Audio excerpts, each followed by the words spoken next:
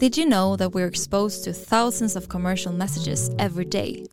And are you aware that consumers tend to trust what influencers say about brands much more than what brands say about themselves? When brands need to cut through the noise and reach consumers, influencer channels offer an unrivaled space to create genuine, meaningful dialogue and connect directly with consumers on their terms.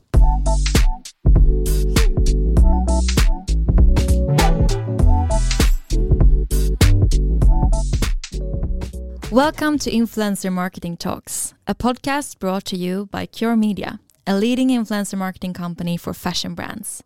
This is your weekly podcast to understand more about influencer marketing and why it's such a powerful channel when it comes to building trust in your target group. Every Wednesday, we'll cover topics such as how to build a successful influencer marketing strategy, how to measure the effects, the role of influencer marketing in the overall media mix, and of course, the latest trends and insights on what's up in the influencer marketing and social media sphere.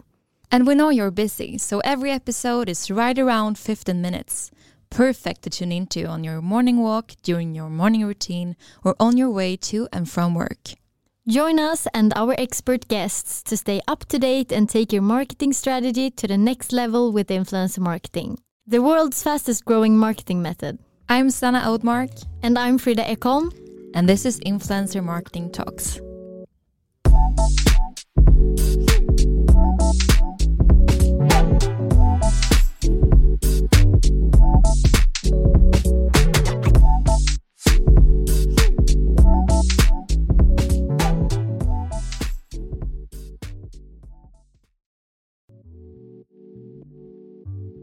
Hello and welcome back to Influencer Marketing Talks, brought to you by Cure Media, the leading influencer marketing company for fashion, home and beauty brands. As ever, this is your weekly podcast to learn more about consumer marketing in the digital age in as quickly as we can get through it. I think this episode is going to run a bit longer because it is our summer special, and we are so excited and privileged to be joined by Lucy Maguire, Trends Editor at Vogue Business.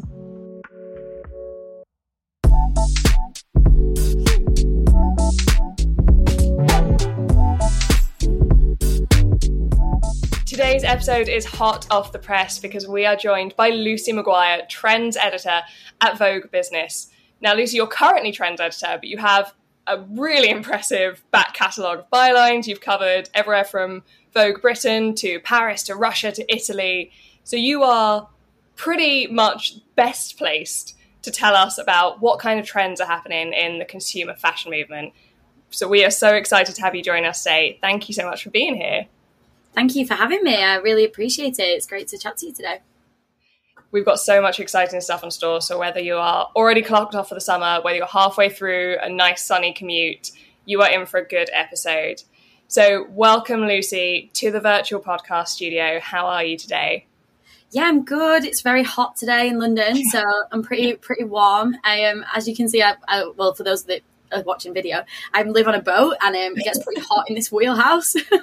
But yeah, I'm happy the sun's shining and I'm going to Glastonbury tomorrow, so last day of work. I'm fingers crossed it stays that way. A sunny Glastonbury would be the dream. I'm hoping so, though there's a lot of rain reports going around on my WhatsApp, so I've been like panic ordering ponchos today. Yeah. I will keep all my fingers crossed for you. Thank you. So I would love to start by just hearing a bit about kind of your career path in fashion and what led you to what you're doing today and what you do on a day-to-day as Trends Editor at Vogue Business. Yeah, sure. So my career path in fashion is in some ways conventional, in some ways quite unconventional. So I'd never studied fashion. I didn't study journalism even. I went to UCL and did a course called Arts and Sciences, where it's basically if you want to carry on doing the A-level thing where you don't really choose. So I did English, French, Russian and biology. So the languages have come in useful for sure, but apart from that, it kind of wasn't super relevant to the fashion industry. But the way that I worked it was I interned in every holiday, every reading week, Christmas, Easter, at fashion brands. So, from Roxanda to Jonathan Saunders, which doesn't exist anymore, but I interned for both of them. And I interned at any magazine that would take me, from House and Garden to Red magazine, which I'm sure that people's mums read. My mum read it. I would genuinely go to any publication that would take me. And I think that all prepared me. So when I finished university, I got an internship at British Vogue. I had these grand plans to go traveling, but that happened, and then I basically never left. So I was at British Vogue for a month, and then Susie Menkes is a very prominent fashion journalist. She's been around, she's been in the game for a long time, and I worked with her then after British Vogue. I got a sort of permanent internship, well, semi-permanent internship that was paid. So I worked with her for 9 months. And then from then I've just been transitioning through teams at Vogue. So I worked kind of in a production capacity at first for Vogue International, but I kind of just kept begging to write, and then eventually, I had to get little bylines doing city guides or small features, style files, that kind of thing. And it just kind of built from there. And I think one lesson that I really took was, if you're a writer, you've got to just write, and you've got to kind of push it on people and then be like, I can take that. I'll do this. I'll pitch things. And eventually then people start to see you as a writer rather than just a production person. So that's kind of how it all happened. And then now I started at Vogue Business. So I moved there from Vogue International three and a bit years ago. I started out as an assistant. But yeah, much like I was just saying about kind of pushing to write, I was always really, really keen to write as much as possible. And I'd, pull some late hours, which I wasn't supposed to, but I would pull some late hours and get all my production done in the day and then pitch things and write stories at night. And eventually I was promoted to associate, and I kept doing more of the same. And I became trends editor in October 2020. And in my current role, so my focus is reporting on emerging designers, streetwear, sportswear, anywhere where luxury fashion kind of crosses over with youth culture is my remit. And that can be, when TikTok first came onto the scene, I was reporting really heavily on that and its effects on the industry. Or it can be, emerging fashion brands that are changing the way that we think about luxury. And I run also the Vogue Business Future Edit, which is a newsletter that we spotlight different emerging brands and startups every week. So it's a really exciting role. It's really varied. And you get to be at the forefront of things. You're reporting on the things that are breaking, that are dictating the next stage of this amazing industry, which must be so cool. Yeah, absolutely. I mean, even yesterday I was speaking to a designer, a brand, Blue Marble, that showed at Paris Fashion Week Men's today. And, his aesthetic is completely new in terms of Parisian menswear that, is traditionally been known as quite classic or minimal or hyper sexy or aggressive. He's kind of surf and skate inspired. People thought that his brand wasn't even from Paris at all. And it's meeting people like that are kind of at the forefront of what, the future of fashion and luxury is going to look like, or at least, what the younger consumers want it to look like. I think that's really interesting. For sure. That's so interesting. And you mentioned, to pinpoint one of the things that you mentioned, obviously you mentioned TikTok, which has a huge influence on the fashion space, which I don't think anyone could have seen coming. And am I right in saying that you're working on the Vogue Business TikTok trend tracker? I am, yes. Bit of a mouthful, but yes, I am. I had to really think that one through. Yeah. Yes, so we launched the TikTok trend tracker now. I think it was 3 months ago, and it forms part of the Future Edit that goes out every week.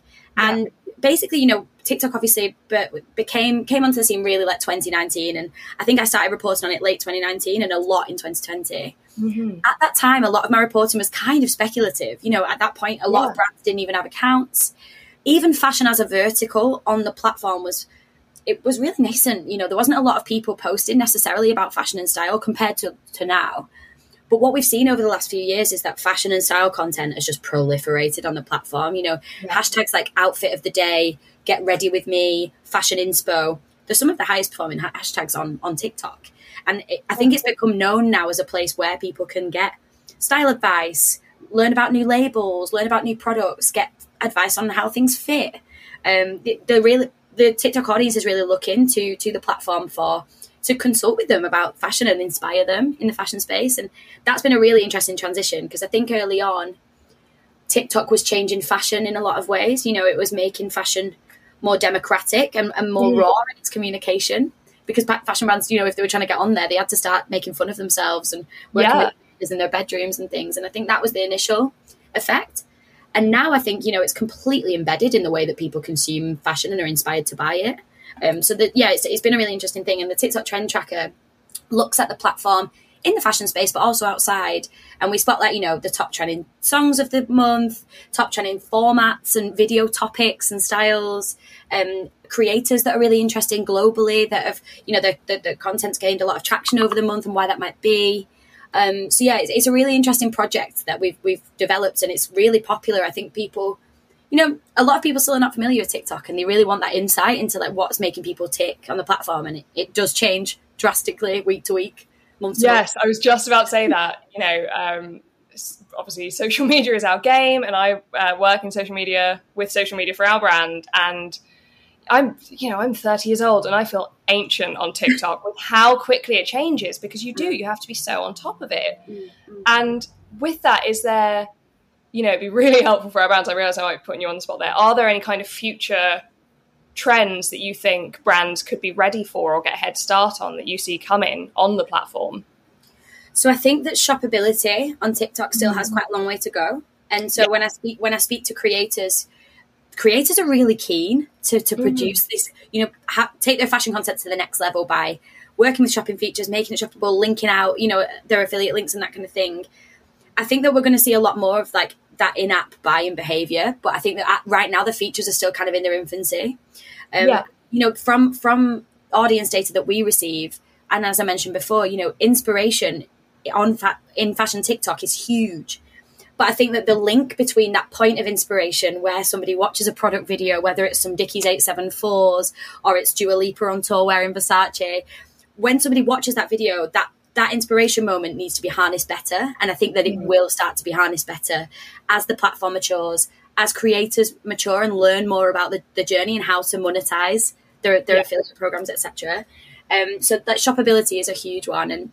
And also I think another thing to think about, and this is particularly applies to fashion, increasingly brands are learning that working with creators outside of the fashion space and working with creators with alternative talents actually can be so much more powerful, or at least as powerful, and give you a different string to your bow. I'm thinking about people like Frances Bourgeois or Carly Lamy, or these like comedy TikTokers or TikTokers that have a completely different passion.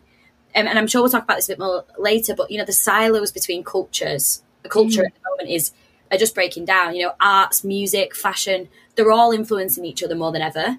And I think working with creators across different fields and different verticals can be the best way for brands like looking ahead at the future on TikTok. Yeah, I completely agree. And it's a wonderful thing to watch happen, actually, that we are losing the specificity of niches, because with that that is the gateway to diversity. That is the gateway to inclusion. You cannot have one without the other. So I love seeing that. But I just want to hop back to the bit that you were talking about with shoppability, because it feels the other big social media platform, would be remiss to not mention Instagram. Of course. It feels, and I'm sure this is just a maturity issue, but it feels like Instagram has kind of got the jump at the moment on shoppability. Their features feel a lot more intuitive. We know they have a lot more in the pipeline coming to facilitate that even further, make that, purchase decision even more seamless, even easier to do on their platform. How do you think those two platforms are going to influence fashion going forward? Do you think there will be a clash, or how do you think that's going to play out for the fashion landscape? I think that there's a place for both. And I can't see that changing in the immediate future, because there's a really important distinction between Instagram content and its audience in some ways and TikTok content. Instagram is extremely aspirational. I think it kind of lends itself currently a little bit better to the shopping experience, because it's a lot more, obviously we've got Reels, maybe we'll talk about that in a moment, but in terms of the main way that people consume Instagram, it's static, very polished, aspirational shots, right? And whether they're campaign or they're product shots, it's a lot easier and kind of mirrors the e-commerce shopping experience a little bit better than TikTok does. So I think, it does lend itself to that in a bit. It's a bit more intuitive to shop from Instagram, perhaps. I think, with brands, it's great to have both Instagram and TikTok as a tool, because let's say on Instagram, you can post some really beautiful, polished campaign shots that are going to really, be really eye-catching as people are scrolling through the feed, and perhaps it makes them want to shop right through. For TikTok, actually, what is better to do, perhaps, is to tell the story of your heritage, tell stories of the brand community and people who buy into it and who are fans of it.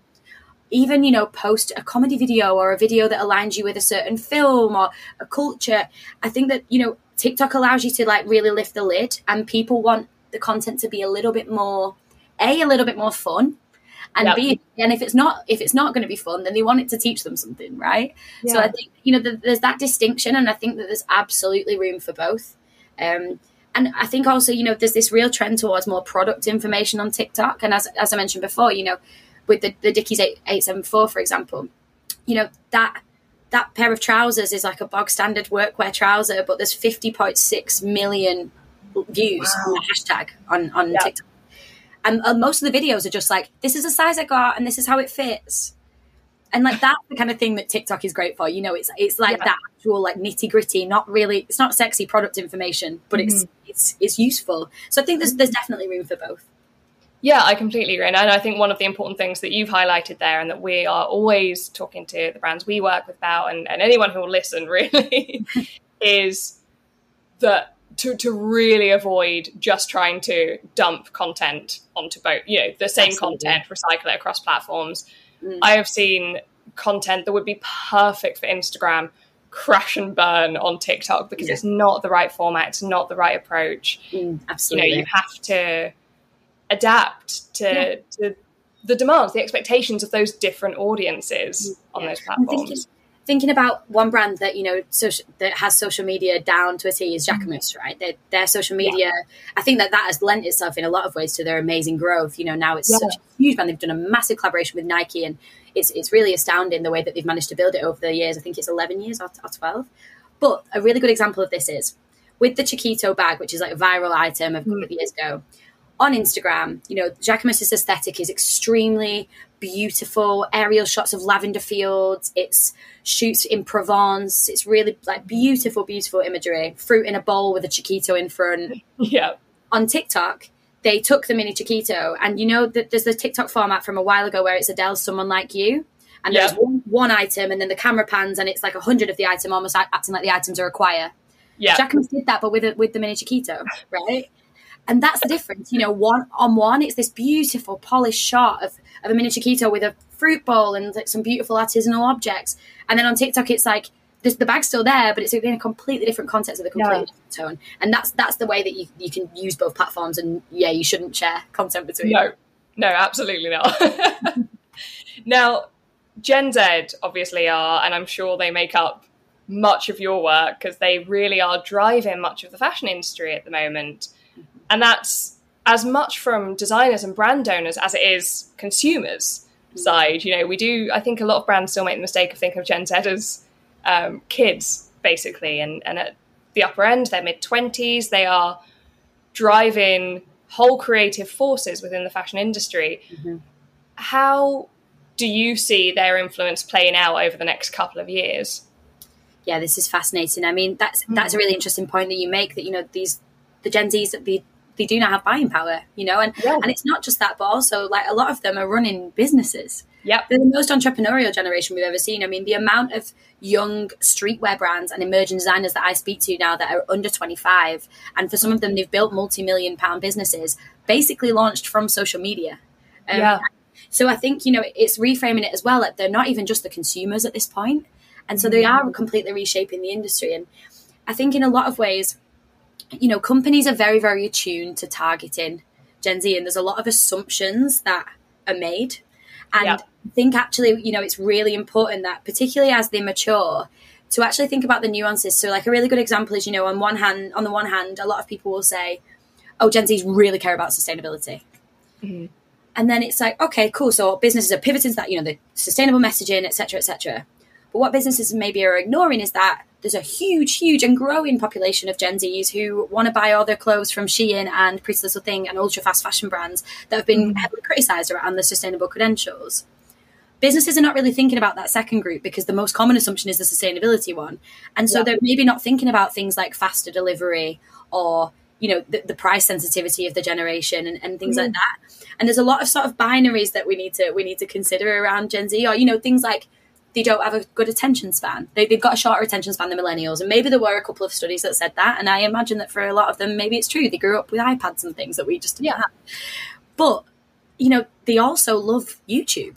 And the average length of a video on YouTube is, I think, 11 minutes. So it's actually, really digging into the generation, not using, there's been a set of studies, maybe 20 studies that people refer back to and back to and back to. And actually, I think it's really important to keep listening to this generation because, my opinions on things, on brands and my choices are completely different than they were a few years ago as I've matured, and I'm still a millennial. And so I think with Gen Zs, I think yeah, to your point, it's really important to zoom in and actually listen to them on platforms like TikTok. On, you know, they're still using like YouTube and Snapchat, and on social media is a great barometer to understand like how they behave and how they perceive the world and how they perceive fashion. Yeah, I mean, social media has this wealth of information. You can see public perception of trends, of brands, of movements in real time. And I think that's a big lesson for brands to really maximize how they're using that intelligence, really. Yeah. And I think as well, the way that Gen Zs like to interact online, there's a certain level of intimacy that they demand. And that sounds like a strange word to use, but I think it's the best word, because, you know, they are used to creators that they can respond to and that respond to them on TikTok. You know, there's so many of fashion's biggest creators on the platform, and creators more generally. They'll say things like, what style do you guys want me to try out next? Or what film character do you want me to act out next? Or style myself as next? And, you know, there's this real feedback loop with how they expect to be communicated with and to. And I think that they expect that level, like, from brands as well. Like, they want to be able to say to a brand, you know, sort out your delivery, or please can you restock this item? I loved it, and it like went out of stock in my favorite retailer. And they want that, you know, brands should be listening to that. And I think that, you know, some of the I don't want to say the best brands, but some of the brands that have reached the most success and the highest growth, you know, thinking of brands like Nike, and of course they have the resources, but, you know, they have teams of people just listening on social media and just reading through those comments, responding, that kind of thing. And I think that intimacy is really important, and it comes from gaming as well. You know, like, Gen Zs are really used to, you know, their favorite gaming creators like putting on a headset and being able to chat to them and say, you know, oh, like, can you wear this skin, or what do you think about this? And they come from a completely different world in which everything is so much more connected, and they expect from brands, you know, they expect brands to be more intuitive and respond to them better. For sure. It really does feel like a next phase in the kind of B2C. I don't even think B2C is the right term, really, for how brands should be communicating with this audience. It is human to human. I don't even, like, peer to peer even seems too formal. It's the next stage of whatever that is. Absolutely. And particularly, you know, around like even small things like resharing content that your community has shared around your brand. That's a really, really small thing, but the companies that do it, and, you know, Gucci did that when there was the Gucci model challenge on TikTok. They were resharing a lot of that, and JW Anderson did it when people were crocheting the Harry Styles JW Anderson cardigan. They leaned in and started sharing. You know, more recently, I know I mentioned the Dickies example before. I've just done a story on this, so it's fresh in my mind. You know, Dickies they share content, and it'll be content of a truck driver that loves Dickies, but they'll have made like a mini video with them, and it's not just about, you know, celebrities and influencers on social media anymore. It's like, particularly for young people, they want to feel like a part of your community, and that doesn't just mean buying your clothes or buying your products. It means actually, you know, you responding to their videos, resharing their videos, making them a part of the business. Yeah, 100%. And how do you see that developing? Obviously, Gen Z has kind of been the end point. We've run out of letters. No one can exist after Gen Z. But of course, Generation Alpha are coming. They're going to grow up just as quickly as Gen Z seem to. Yeah, faster. What are your thoughts? Faster, God knows, yeah. What should brands be anticipating from this new audience, do you think? So there's a topic that we haven't touched on yet that I'm surprised that I haven't mentioned yet. But obviously, you know, it's all about Web3 with this generation. Yeah. I think even for me, you know, I've got a couple of relatives that are Generation Alpha, and a really good example that I often give with this is, so I covered Balenciaga launched with Fortnite, a collaboration with Fortnite. It was before Christmas, and I covered it for Vogue Business. We broke the story. It was great. I went home for Christmas, and I walked into my cousin's house, and her little boy, who was 7 at the time, the second I opened the door, and this is in Rochdale, which is like a town in the north of England. You know, the nearest luxury mall is an hour away. The nearest luxury retail is like department stores an hour away. I walk into the house, and he goes, "Oh my God, Lulu, Balenciaga, the Fortnite Balenciaga thing. Like, I want a Balenciaga hoodie. Can you get me some Balenciaga trainers? Do you know people at Balenciaga?" And at that moment, I thought, whoa, like, that was a really smart move on Balenciaga. Like, and, you know, Fortnite it's a metaverse. That's them entering into Web3 in a really smart way. But that level of brand awareness with Generation Alpha is insane. I don't think I knew what Balenciaga was when I was 7. Nope. Sure I mean, maybe Vuitton, just because it was like the 2000s and everyone was carrying around like the monograms. Maybe. But I think, you know, that's what we have to think about today. It's like this generation, like, they're growing up with them in the metaverse for at least a portion of their lives, a lot of them. I mean, and in fact, the cousin of my other cousin's son, who they're best friends, had a VR birthday party. And he had that because everyone else in his class had a VR birthday party. And this is just like I said, this is just in the north of England. So I think it's actually, where brands can really win sway with Gen Alpha. And it's not about, marketing to kids right now. But if you want to just even build that like initial brand awareness, then thinking about, Roblox strategy, gaming strategy more generally, Fortnite, whatever it might be, that's the place where brands can really drive influence with Gen Alpha today. And then, the other side of the coin is, I think it gets into really murky waters, doesn't it, when you are a brand and maybe you're marketing only in the metaverse to try and target kids, because ultimately, like, we want kids to be outside and we want them to be healthy and developing as well around individuals. I think there's also a balance to strike there. And I spoke to the CEO of Nike about this recently, about, maybe Nike does have Nike Land in Roblox, but also they're working on community activations in order to promote coaching, particularly promote coaching of young girls in communities. And it's having that balance when you're looking at Generation Alpha. And it's going to be a really interesting generation, but I think they're definitely growing up a lot faster. Yes. But I think that's something that really struck me that you just said there, because it's a lesson we can take across all generations, is people tend to think of their target audience now. Who are they wanting to speak to now? But as the fashion retail landscape gets so much more competitive, if you only start talking to your target audience when they age into what you think your bracket is, it may already be too late. They've already got their other favorites and they're your competitors. You don't want to make 7-year-old shop, I suppose. But you like you say, you can start nurturing that brand awareness earlier. You need to be familiar with these other channels, with these other platforms, because even if they're not your audience now, in 10 years' time, 20 years' time, they will be. And you will lose that runway. Yeah, absolutely. And it is interesting. I think that, a lot of your preconceptions about brands and the types of brands that you like, I think by the time you start to join maybe high school, by the time you're like 10, 11, you're already forming those associations and so are your peer group. And so like you need an awareness of those brands like a couple of years in advance so that you can really have that nurtured. And then it gets to when you start to, maybe start asking your parents for certain items and start asking your parents for certain brands. It gets to that point. And I know that, when it comes to things like trainers, kids already know what trainers they want when they're way below, Gen Alpha know what trainers they want to wear. And I think sportswear companies do it really well. But I think, in other verticals of fashion, maybe people lag behind in terms of doing it in the right way, but building that brand awareness with the youngest generations. For sure. Now, two last questions, I think. I'll try and squeeze in 3, but we'll see if I can be that cheeky. So one of the big changes that we are seeing with younger consumers, researching your shopping habits has always been pretty standard. Everyone's used to going on Google and looking up what they want to buy, particularly now the economy's tight. I think we'll probably see people researching a bit more. You've got to be more careful where you're spending your money all of a sudden. But with the younger consumers, that's happening a lot more off Google and on social media instead. And you referenced this earlier with the way people are looking up clothing sizes, looking up fits on TikTok.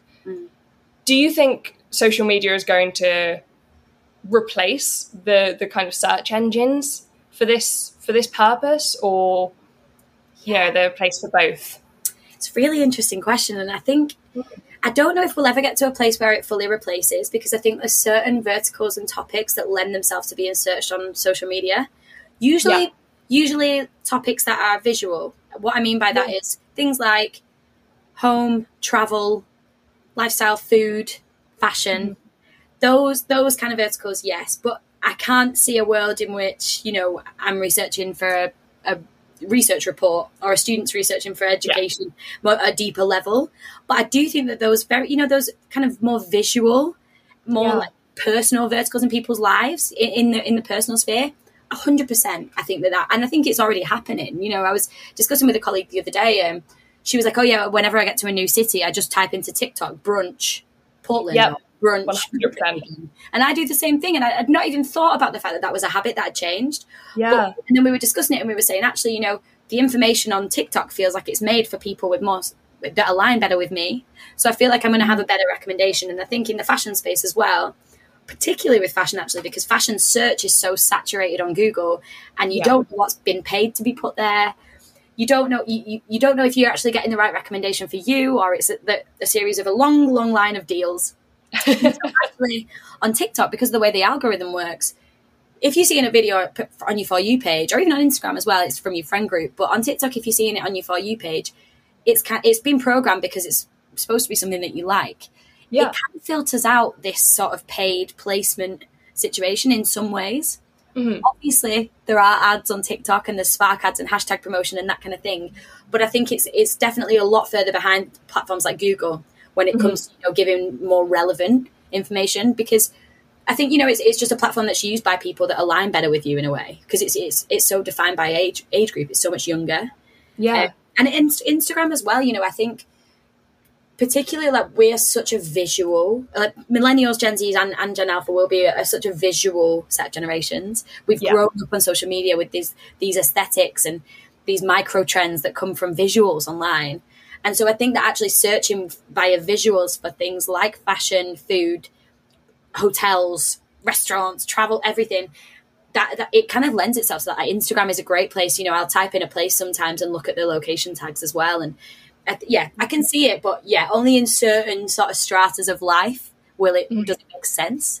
But certainly in the ones that we're interested in here, then brunch is all I'm interested in. Oh yeah, for sure. Like, find me some good eggs Benedict in Copenhagen on TikTok. It really is crazy though, because as soon as you said that, I was like, oh yeah, that's exactly what I do. And I also had never thought of that as a behavioral habit. It was just, it made sense to me, which is exactly what brands need to preempt. They need to be ready for these things that aren't for marketing. They aren't agendaed. They just make sense to the audience. Yeah, and I think that's a really interesting point around trends as well. Particularly, brands have been faced with these micro trends that have emerged predominantly on TikTok, and things like cottagecore, goblin core, kid core, whatever it might be. And what I've learned in reporting on this is that actually the best thing to do as a brand is not to sort of pivot your business every 4 weeks and start churning out product that subscribes to cottagecore or subscribes to whatever it might be. The best thing to do is look at your business already, and when it makes sense, align. When it makes sense, when it makes sense, and when you feel like your products or the colors that you have in your selection are subscribing to a certain movement on TikTok even, then that's time to speak up. That's time to start resharing content and working with creators and that kind of thing. And, it's not always going to align like that, but I think when it does it can be really amazing. So like, for example, with cottagecore, there's Depop sellers and there's luxury fashion brands that had prairie dresses and white lace and, floral prints, etc. They're not cottagecore brands. They've existed way before, but that's the smart ones leaned into the movement and started producing content that subscribed to the trend. And I think that's a really interesting space that we're in now, where it's we're in a world where trends are moving at the speed of light. And I think for brands you can get whiplash, but it's about staying true to your DNA and just seeing where things naturally fit. For sure, and I think that staying true is another important takeaway as well for listeners. We in our own research, we've seen how important authenticity is to consumers across the board, but particularly for these younger shoppers. And I think there's probably nothing more cringy than when you see a brand desperately trying to cling onto a trend that's just not for them. It doesn't make sense for them. It doesn't align. You're better off, sitting this one out, doing your own good content. And as you say, when the opportunity comes around that actually makes sense for you, then you can jump on that bandwagon. Absolutely. And I think there's other ways to boost relevance rather than, changing the clothing or the aesthetic or the designs. I know I talked about Balenciaga before, but I think what they've done in the last 2 years, whether it's the Simpsons collaboration, dressing Kim Kardashian and Kanye West during their divorce, working with Fortnite, these things are all extremely different, but the clothing and the aesthetic has stayed completely the same. But what they're identifying is, points of interest, movements, pop culture, cultural moments that are happening, and aligning with those while staying true to the brand and keeping the brand DNA. And actually now, Balenciaga is one of the best performing luxury brands at the moment in terms of its growth and in terms of its brand awareness and brand relevance. And it makes perfect sense when you look at the way that they've interacted with audiences digitally and in terms of their shows without changing who they are, without changing their aesthetic at all. Yeah. It is actually, they're pretty much a masterclass. Do go and check them out on all their socials if you're listening, because they really are nailing it. Yeah, if they've not deleted them all, because sometimes that happens as well. But yeah, by the time this airs, they'll be long gone. Don't bother. So true. So I suppose we should probably try and draw us to a close, because I'm aware that we have taken up plenty of your time already. So one of the bigger questions to land on you now, 4 big trends. What are the 4 must-know fashion industry trends that brands should be aware of that you've seen kind of this year and for the next half as you see it? Yeah, of course. So a lot of these are, I don't even like to call them trends. A couple of them are more movements, because I don't think that they're going to peter out, but they're certainly upward trending within the industry. And I think the first one in terms of these movements is gender-free fashion. Now, I say gender-free because there's a very, very knowledgeable man called Rob Smith who runs the Fluid Project, which is a gender-fluid retail consultancy and also brand out in the US. And he didn't coin gender-free, but he told me that that's the best way to express it, because genderless it always sounds like it's a bit less than, and gender-fluid, it's not really sure. So I call it gender-free. But I think the main thing to note with this is, we're seeing a few things happen at the same time. First of all, men are more willing to dress up than ever. They're consuming more fashion than ever, and they're enjoying a sort of reworking of the gender binaries, and they're cross-shopping a lot more into styles that have traditionally been known as more feminine. We've got icons like Harry Styles and Lil Nas X on the scene, and we're seeing a real revolution in menswear. And I think more broadly then that's fed into the idea that, when it comes to brands, when it comes to retailers, we need to brands should be thinking about removing the categorizations. Because actually, and we've talked a lot about Gen Z already, for Gen Z, they don't see the same binaries and categorizations when it comes to gender that we see, or that we have seen in the past. And speaking of Rob Smith, he works with a lot of retailers, particularly in the US, but it's going to come over to Europe as well, from Saks to Nordstrom, I think it is. And what they work on is, starting smaller, but making merchandising more gender-free, and making signage more gender-free, and just really allowing retailers to harness the opportunity, because more and more people want to buy clothing that traditionally is from outside of their gender. So, and I think actually, Gen Zs love brands that stand up for what they believe in and align with their values. And one of their big values is inclusivity, diversity, and acceptance. And so I think that, I know it can be difficult for brands because retailers kind of still have that categorization.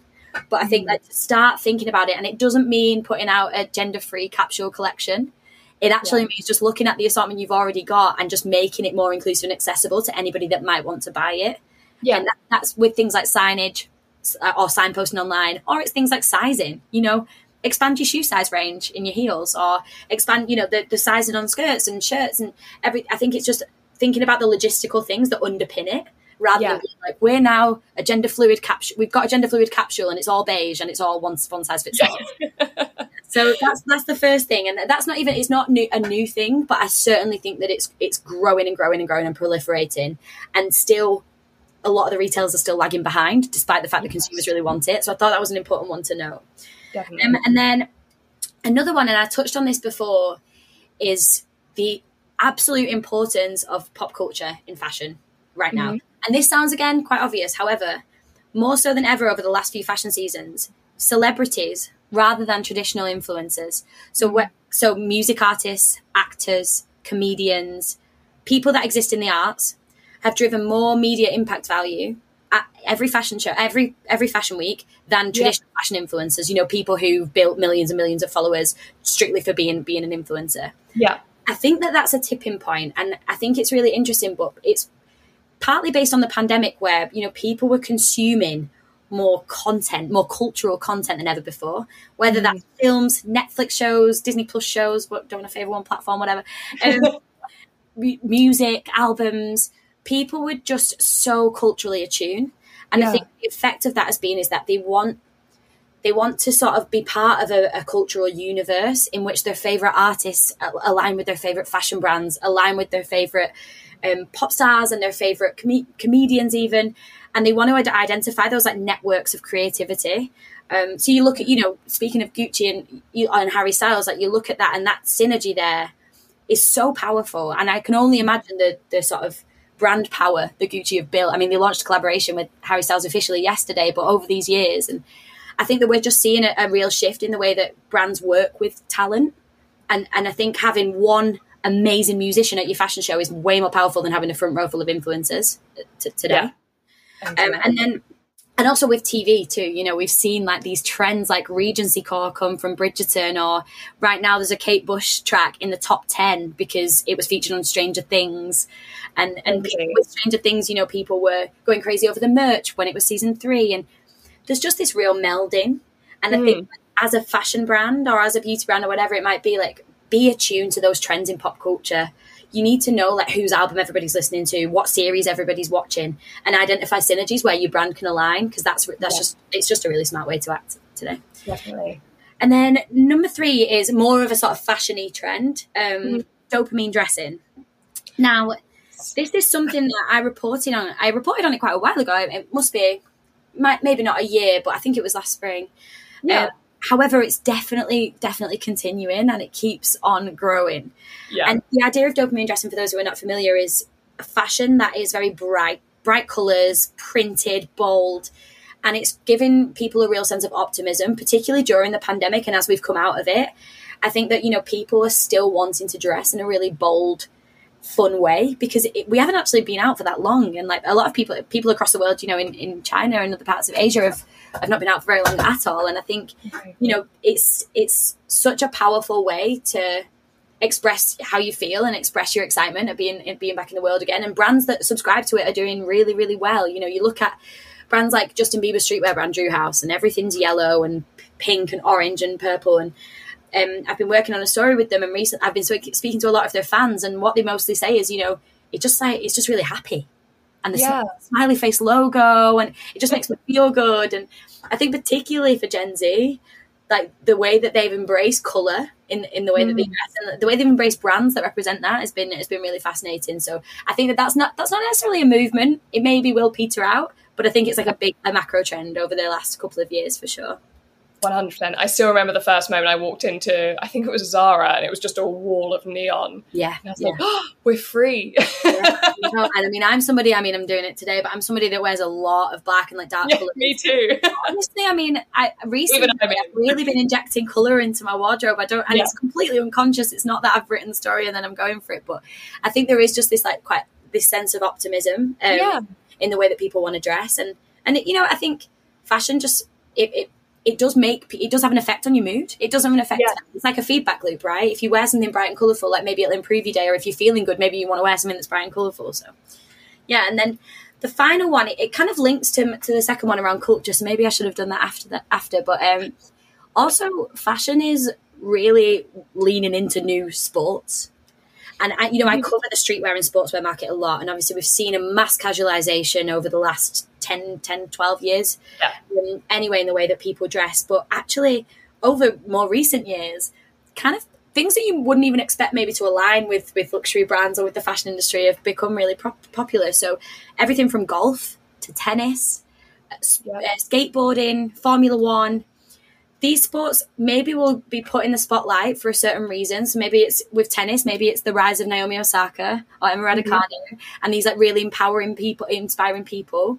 And then it's sort of, or maybe it's that there's a TV show about it. So maybe it's The Last Dance in terms of basketball, or maybe it's the Formula One recent Netflix documentary that now has everybody I know watching Formula One. Yeah, but weird one. Yeah, fashion actually, and I mean the brands are definitely listening in the way that I was saying they should. But you know, I've seen so many brands collaborating on supercars, on Formula One inspired collections, tennis inspired collections. There's a lot of young brands that are launching that are in the sort of golf space or the tennis space. They're for Gen Z, and they're cool, and they're not like what your granddad would be wearing at the golf. And I think it's a real testament to the way that the industry can evolve. And this sort of, I think it's like the next phase of this casualization movement. We've gone beyond maybe just like everybody wearing sweats and it being like we're all in athleisure. So you know, people being inspired by actual like different sports and different interests, and how that can be what you wear maybe on the pitch or on the court, but then translate into your normal life as well. So that's another way that I think, it's something that we're going to keep seeing, and I'm desperate to know what the next sport is going to be. I've already reported on skateboarding and Formula One this year. Well, my colleague reported on Formula One this year, so we'll see what's next. But I think, these trends as well, these points of interest are really, really interesting to keep an eye on as a brand if you want to align with young people. Yeah, I am here for any trend that gets me more comfortable clothes. They're my favorite kinds of trends. Yeah. I mean, I've not played tennis since I was a kid, but honestly, I bought a tennis skirt. I'm ready. I'm ready to go. Like the amount of tennis skirts I have saved in baskets all over my apps, and I'm like, this is something I would have like scoffed at as a teenager. That would seem very uncool, and now I cannot get enough of them. The little golf vests. Totally. I look like the most sporty person I know. Do not do any of it. And then I guess the other point is, I mean, a lot of people are doing way more sport since the pandemic. Like, the apps like Strava have seen like millions and millions of new users, and the Nike running app and things like that, like gym, like online fitness boom during the pandemic. Now people are back in gyms and playing more sports. So I think it's, it's a 6 of one and half a dozen of the other, where like this sportswear can be one in your normal life, but then also a lot of people are just playing more outdoor sports. Like they got really into it because it was the only thing to do. So I think it's a really interesting one, that. But I haven't actually used my tennis skirt to play tennis yet. I will. I will. That's a promise, everyone. You heard it here first. We're heading to the court. Straight after Glasgow, that's the next stop. Amazing. Well, I think we probably have time for one more short question, if that's okay, Lucy. Of course. And that is kind of a spin-off of what we've just talked about. And that's, if you look ahead to 2023 or even a couple of years beyond that, is there any one big trend, change, movement that you're seeing that you think is going to sway or dictate the course fashion takes from here on out? I think there's two things. I mean, we've already talked about Web3 and the metaverse, but I think what's really important to note with that is that we are completely in its infancy right now. There isn't actually one centralized place where, even if I turned to my friend and was like, do you want to meet me and like wear some fashion in the metaverse? They would be like, what? Where? I think that actually, in the next couple of years, we're going to see a real maturation of where people can exist in the metaverse, how they can turn up. And also, at the moment, things like NFTs, a lot of brands have been issuing NFTs, right? But they're NFTs that maybe you can wear in one type of metaverse. Or maybe they're NFTs that you can keep in your wallet and you can have as like your profile picture, but like you can't wear if you want to play a video game. Yeah. I think that what we're going to see is it's going to be like with social media, where eventually, maybe by 2023, maybe a bit later, we will all have these centralized spaces that are the TikTok, the Facebook, the Twitter, the Instagram of Web3. We will have the type of fashion that we have. Right now we know that there's been like Instagram aesthetics and Instagram fashion trends and TikTok fashion trends that have come from that. We will have trends within digital fashion, and we will have things that we want to wear on our avatars. And I just think, and we'll be able to buy an NFT, for example, that's a fashion NFT that we can wear while playing Fortnite, that we can also wear in Decentraland, that we can also dress our Bored Ape with, that we also have as an Instagram AR filter when we take a photo. There's just a lot of centralization that needs to happen. But I think when we get there, that's when it's going to get actually really exciting. Game changer. Yeah, totally. And then the other side of it, and this is in the real world, is I think that we're going to see an even further shift to purpose. I think that with Gen Z, they grew up in a time where political decisions would be made and then reversed 3 years later with a new leader. Yeah. Social issues like would arise, from COVID and to Black Lives Matter, to the most divisive US election in history, to Brexit in the UK and all around the world, the war in Ukraine. They've grown up in such a tumultuous time. And I think during that time, brands revolutionized the way that we live. Like whether it's Apple or Amazon or any fashion label that has massive trends, brands change the way that we live. And I think that young people and Generation Alpha will do so even more, I think, because of their relationship with technology. They look to brands to change the world as much as they look to politicians and governments to do so. And I think that that's only going to become more intense as the younger generations mature further. Couldn't agree more. What a generation. I feel disappointed in my own generation. I know, yeah. Like, what did we do? Just like avocado toast and like... Yeah. Those brunches are ruining us. I know. Well, listen, it has been an absolute pleasure talking with you today, Lucy. You have shared so much expertise, so many insights that I know all of our listeners will be able to put into use in their strategies going forward. Thank you so much for joining us. No, thank you so much for having me. It's been great to chat to you. Thank you so much, everyone, for listening to this summer special episode of Influence Marketing Talks. If you can't get enough, if this hasn't sated your appetite, do remember that we have a whole season behind us that you can tune into anytime. Just head to www.curemedia.com or search Influence Marketing Talks on any of your favourite streaming platforms. We are everywhere.